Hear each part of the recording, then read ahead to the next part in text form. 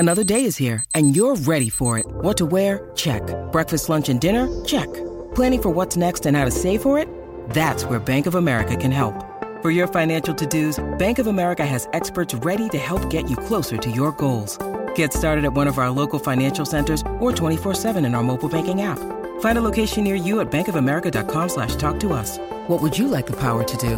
Mobile banking requires downloading the app and is only available for select devices. Message and data rates may apply. Bank of America N.A., member FDIC. Welcome to another episode of Sound Waves. Today, we're diving into the world of PNL, specifically focusing on their unreleased song. Gaza's track has sparked a lot of conversation due to its references to the ongoing conflict between Israel and Hamas in Palestine. It's a topic that's complex and sensitive, and as we explore the song, we'll try to understand the nuances and the artistic expression behind it.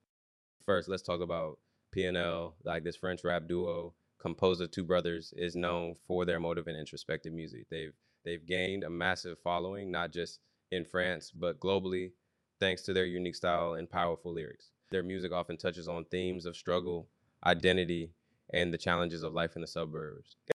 Now, on to Gaza's song.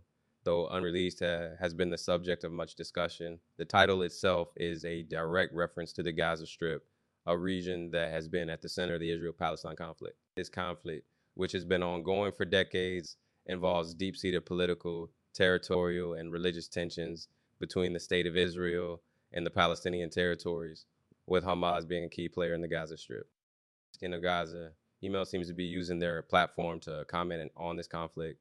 The lyrics from what has been analyzed paint a picture of the struggles and the human cost of the conflict. It's important to note that music and art often serve as mediums for expressing perspectives on complex social and political issues. And Gaza appears to be an example of this. The song has been met with mixed reactions. Some listeners praise PNL for shedding light on a difficult subject and for using their music to raise awareness.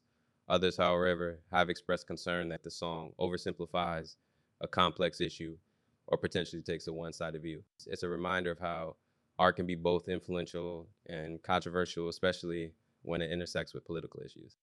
It's also worth discussing the artistic choices, made on Gaza. The duo is known for their poetic lyrics and their ability to convey deep emotions through their music. In Gaza, they use imagery and metaphors to depict the pain, the fear, and the resilience of people affected by the conflict. These artistic choices make the song not just a political statement, but a piece of art that evokes emotional responses. In conclusion, Gaza by PNL is more than just a song. It's a conversation starter about a complex and ongoing conflict. It shows how music can transcend entertainment and become a tool for commentary and awareness. As listeners and as fans of music, it's important to approach such works with an open mind and a willingness to understand the deeper messages artists are trying to convey. Thank you for tuning in. Sound Waves. We hope this episode has given you some food for thought about the power of music and addressing social and political issues. Until next time, keep listening and keep reflecting.